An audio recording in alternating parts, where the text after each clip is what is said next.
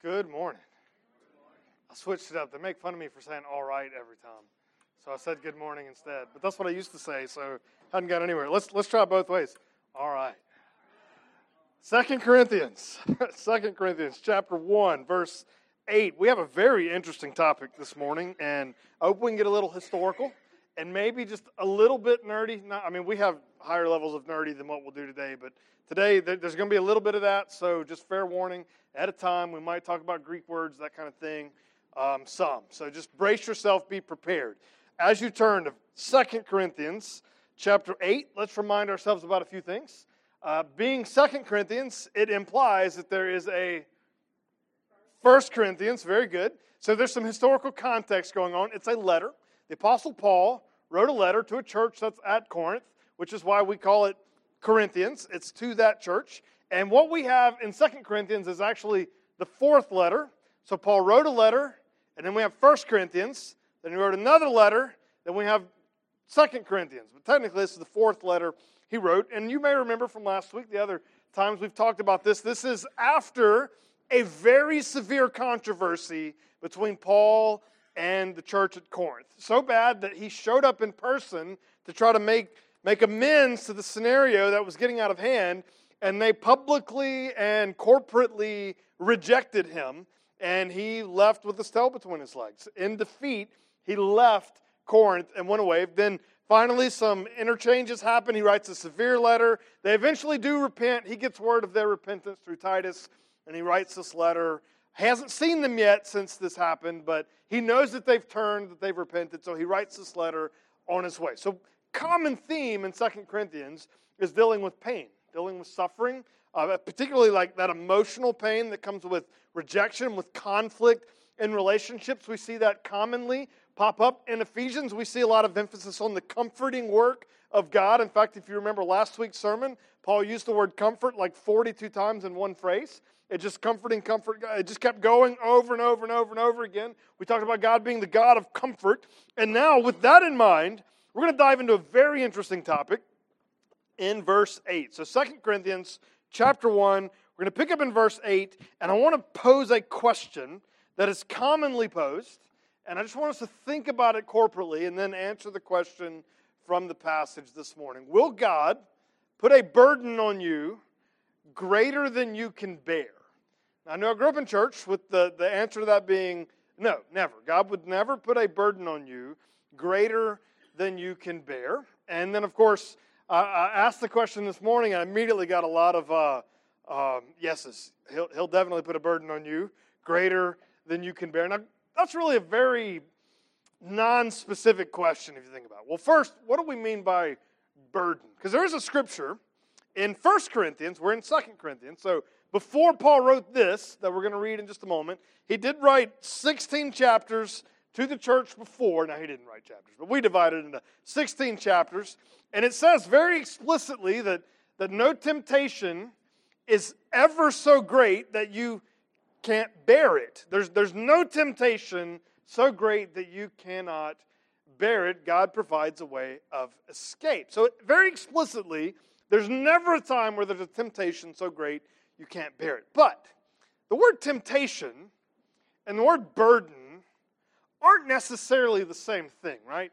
There's no time where you're tempted beyond what you can bear, but can you imagine being burdened beyond what you can bear? Now, you can imagine if you read the title of today's message, maybe this is finally, after 8 years of Church at the Square, we have a Mother's Day message on Mother's Day. Burdened beyond measure. Mother's Day message. Happy Mother's Day.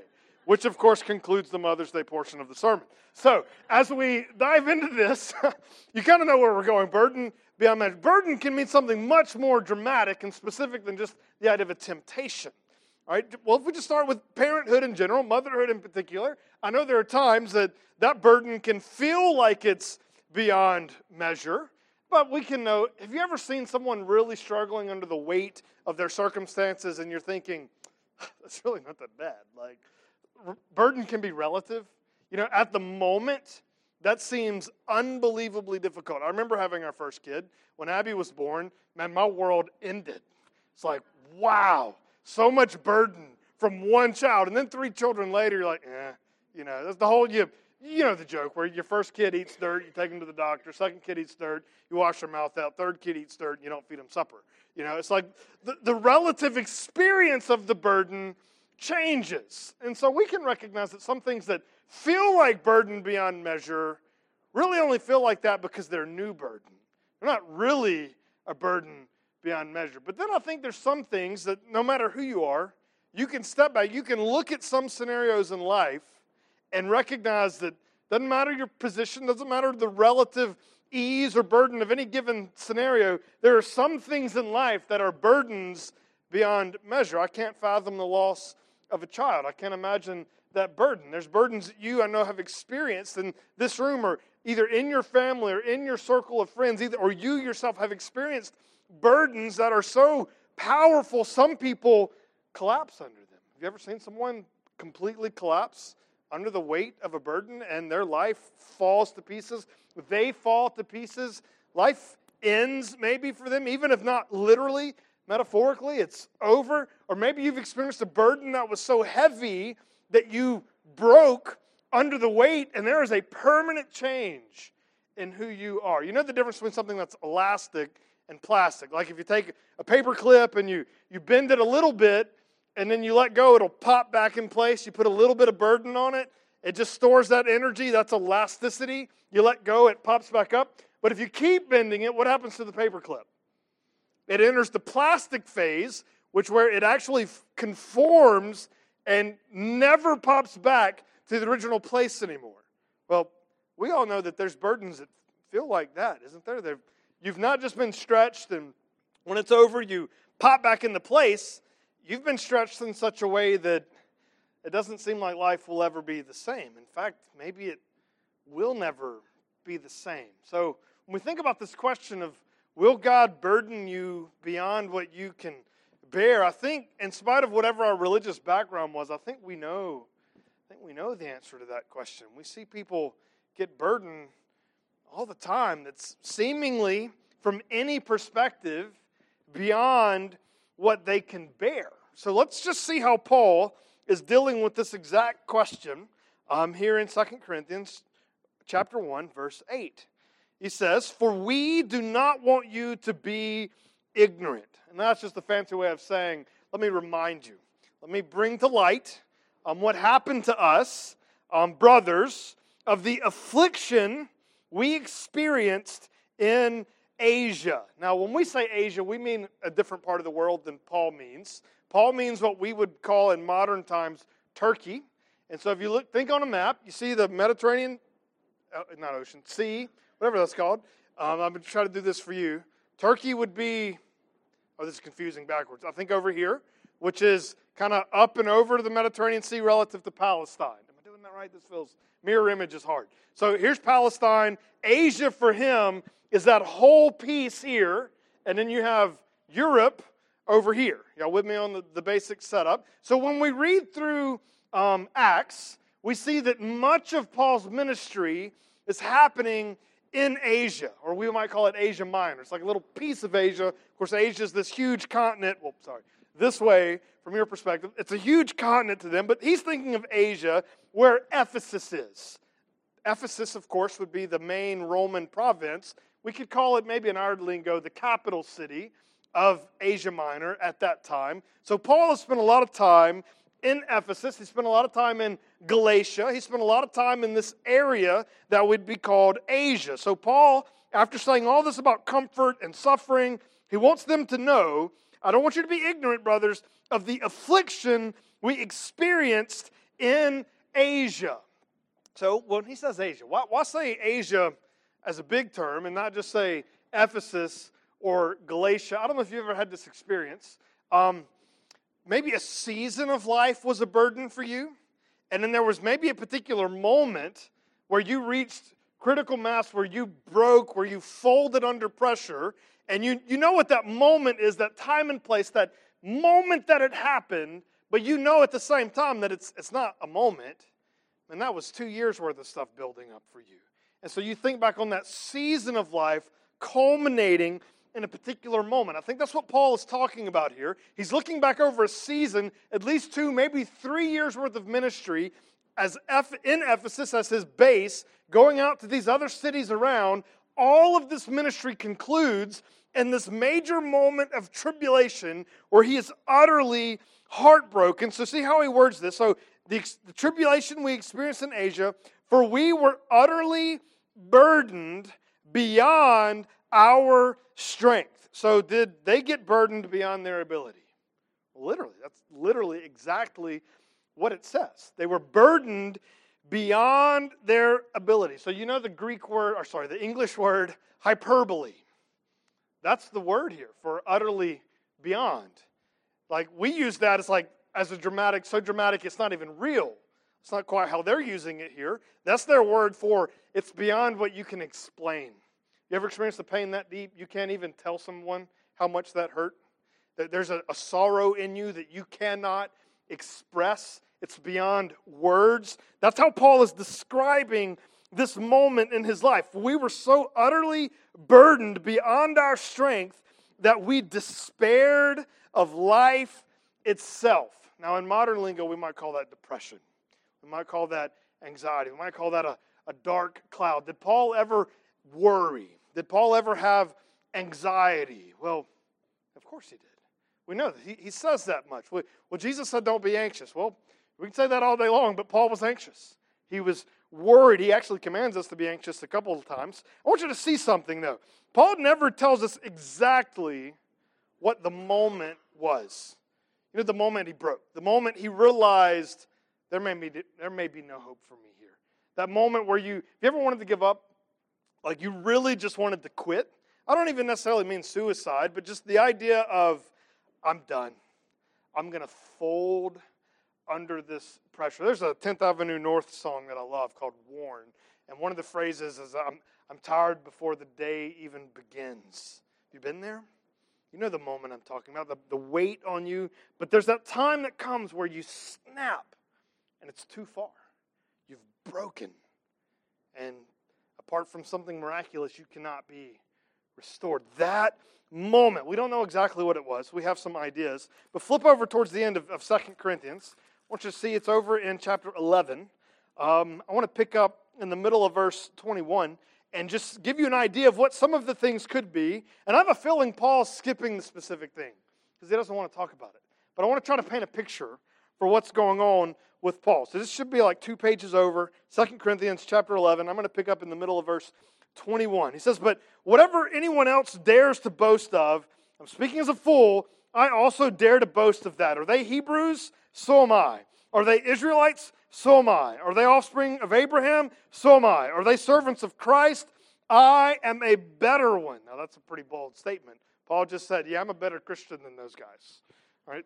But that's what he says. I'm a better one. I'm talking like a madman with far greater labors, far more imprisonments, with countless beatings, often near death. So what's he bragging of specifically? His suffering in all of these moments. But let's just walk through it real quickly. 5 times I received at the hands of the Jews the 40 lashes less one.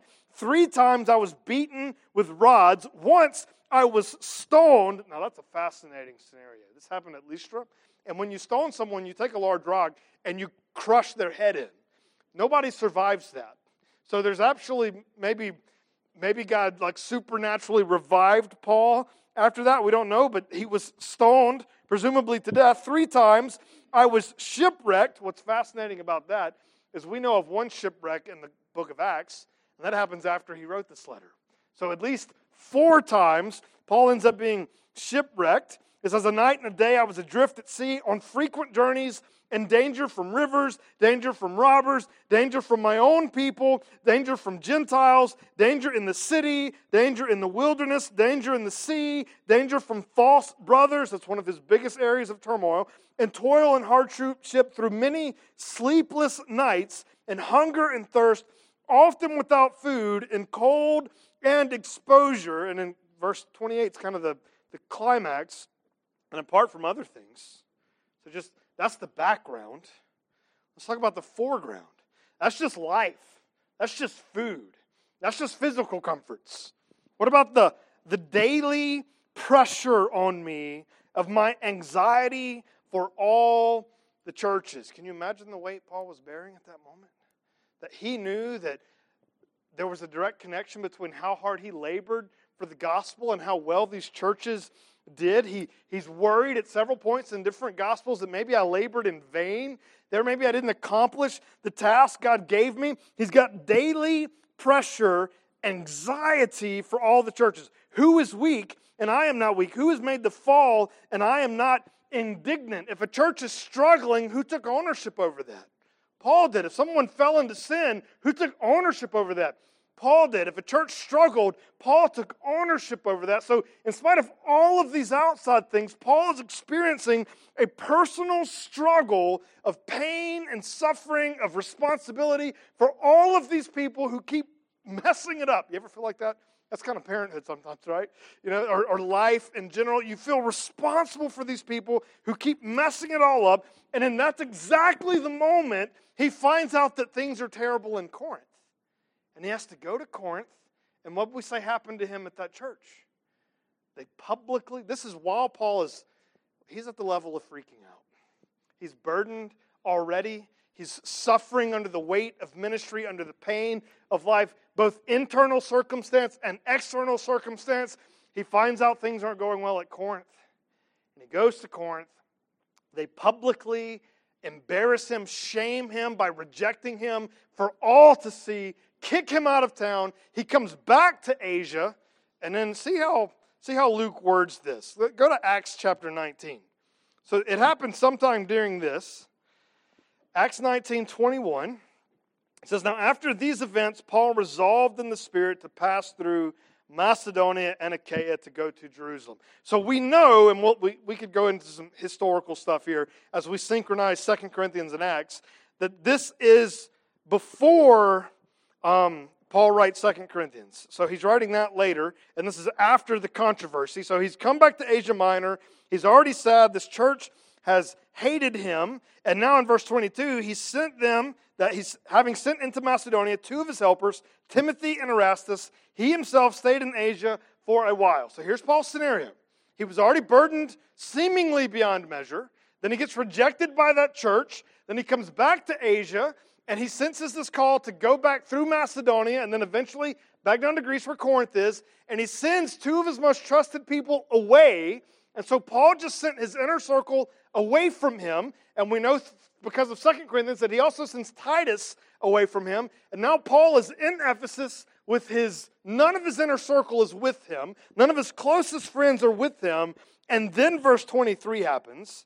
About that time there arose no little disturbance concerning the way. That's Luke's way of saying crazy levels of persecution began at that moment. And Paul, he had the church at large, but he didn't have his closest friends.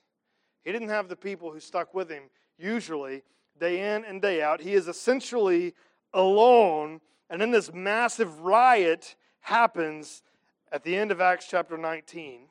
And then, we don't know how that ended exactly. It doesn't give much detail about what happened to Paul in that scenario. There's a lot of hypotheses that could be brought out, a lot of hypothetical scenarios, and we could make up scenarios. All we know is that something during this time was so bad to the Apostle Paul that he said he reached the point where he despaired of life. Despaired of life itself. So back in 2 Corinthians, see what he says furthermore in verse 9. "Indeed, we felt that we had received the sentence of death." He just felt like that. You ever felt that moment in life where it's over? I'm done. I can't go a step further than here. It's not the first time this happened in Scripture. Moses had the same experience in Numbers chapter 11. He got sick and tired of God's people. Actually got sick and tired of both the people and how God was using him. And he starts complaining not about the people so much as he starts complaining to God about how God is dealing with the people. And Moses' job isn't done. God makes him keep going. We see similar scenario with Elijah. You remember Elijah had this glorious moment on Mount Carmel where he calls down fire from heaven, destroys the altar, then he kills all the priests of Baal, and then a couple days later he's camping out on a mountainside whining. It's like, I'm the only one left. There's no hope for me.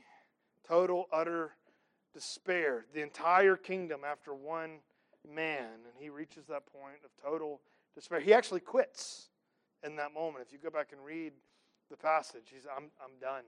And God's answer to him is, all right, we'll go anoint Elisha to replace you. He reached the point where he quit.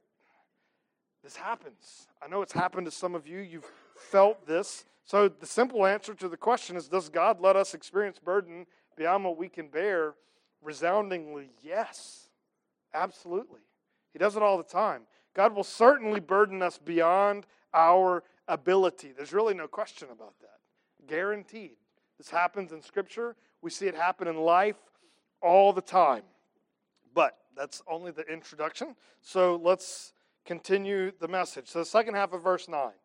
But this was to make us rely not on ourselves, but on God who raises the dead. On God who what? Raises the dead. He'd reached the point where he despaired of life. What was that designed to remind him of? That God raises the dead. Of course, he's talking about one particular moment in history. We could think about Jesus raising Lazarus. We could think about the little girl that Jesus raised. We could think about Elijah. We could think about other examples in the Bible of people raising from the dead. Maybe Paul could be thinking about raising Eutychus from the dead when he preached too long, but I think that's the future of this event, actually. So he's not thinking about that. What event is he thinking about? The resurrection of Jesus Christ. This is everything for Paul. We've already laid this framework out for Corinthians. Paul sees everything in light of living between two resurrections. The resurrection of Christ, where the victory over death has been made certain. It is starting to be applied to life now, but the perfect consummation of that victory, our resurrection from the dead, lies at the end, and we are in the middle. And Paul experienced this suffering so that he could experience the power of God's resurrection right now. So he delivered us from such a deadly peril, and he will deliver us. On him we have set our hope that he will deliver us again. It reminded Paul of the type of God he serves. So next point in the outline, God will never abandon his children to Sheol. Now that's an Old Testament expression, and it's a rich Old Testament expression. We don't think about it quite the same way in the New Testament. In the Old Testament, literally the word meant grave. God does not abandon his people in the grave. Now that was a metaphor for them. To be in the grave was obviously to be dead, but it was to be in despair. It was to be forgotten. It was to be lost. It was to be non-existent. It was to be in pain and suffering and sorrow. Of course, that idea morphed into the New Testament concept. We have a fuller picture of that. We call it Gehenna or hell, but in the Old Testament, they just use that expression Sheol. And commonly in the Old Testament, we get this perception that God does not leave his children there. David said he would not be abandoned to Sheol. His Holy One would not see corruption. Jesus embodied that literally by being raised from the dead. But other Psalms talk about how they will be redeemed from Sheol. God does not leave us in the grave. He does not leave us in sorrow, in suffering forever, ever. This is never God's long-term plan, to leave you in pain, to leave you in suffering, to leave you in heartache. Now, life can be hard. God will put burdens on us that we cannot bear, but there is no burden that God cannot bear. That doesn't mean Paul didn't experience that breaking point. He still did. But at that breaking point, he broke towards God, not away from. So God never abandons his children to Sheol. Furthermore, third point in the outline here, God uses our greatest tribulations for the greatest revelation of his resurrection power. Do you see that happening in Paul's life? He reached the bottom, but that was only to make us rely not on ourselves, but on God who raises the dead. That moment in Paul's life proved to Paul, demonstrated to Paul, just how gloriously powerful the God who raises the dead can be. Now we can make a misstep here, because we could say, then we've set up a principle where even if you reach that breaking point, God always restores. Well, let's just think about Paul's life. He writes 2 Corinthians. Very shortly after writing this book, he actually goes to Corinth. In Corinth, he experiences a lot of persecution. He can't hang out there very long. While he's there, he writes a letter to Rome. And he says in Rome, I'm going to Jerusalem, but Rome, I'm coming to you. And he thinks it's going to go well. But he leaves Corinth. He indeed goes to Jerusalem, just like he said.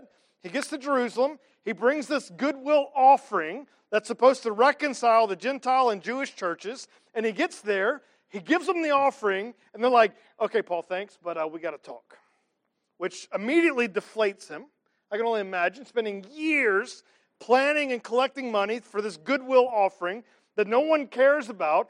They end up getting angry at Paul. The Jewish people revolt against him. He ends up in prison, has to appeal to Caesar as a Roman citizen to be even preserved his life through that whole ordeal. Spends 2 years in prison locally just trying to work that out, and eventually gets shipped off to Rome, has a shipwreck, almost dies, finally makes it to Rome in chains, and yet all these things God has preserved and preserved and preserved.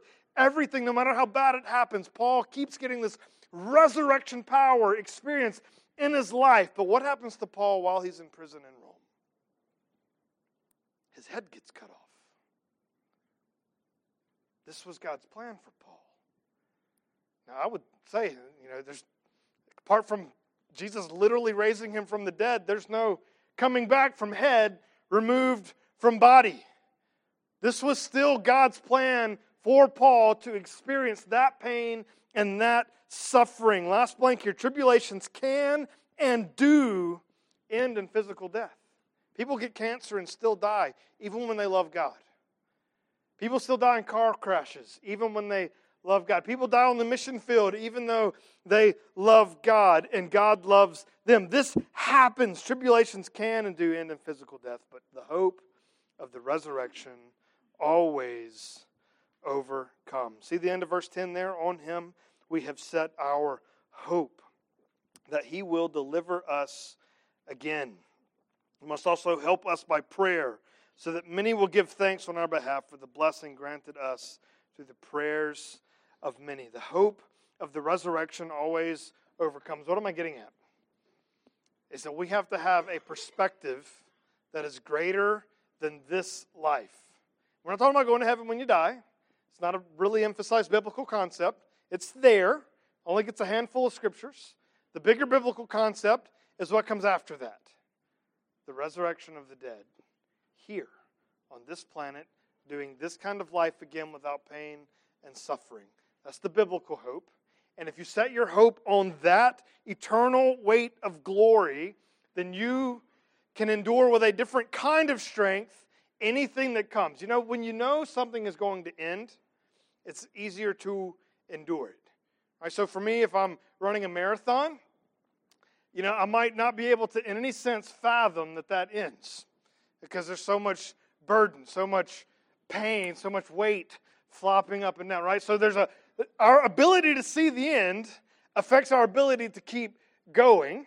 And that's true of anything. I can, go a little longer without eating if I know I'm going to get something really good when I get there. I go to a good restaurant and the wait's a long time, I totally forgive them if the food's good.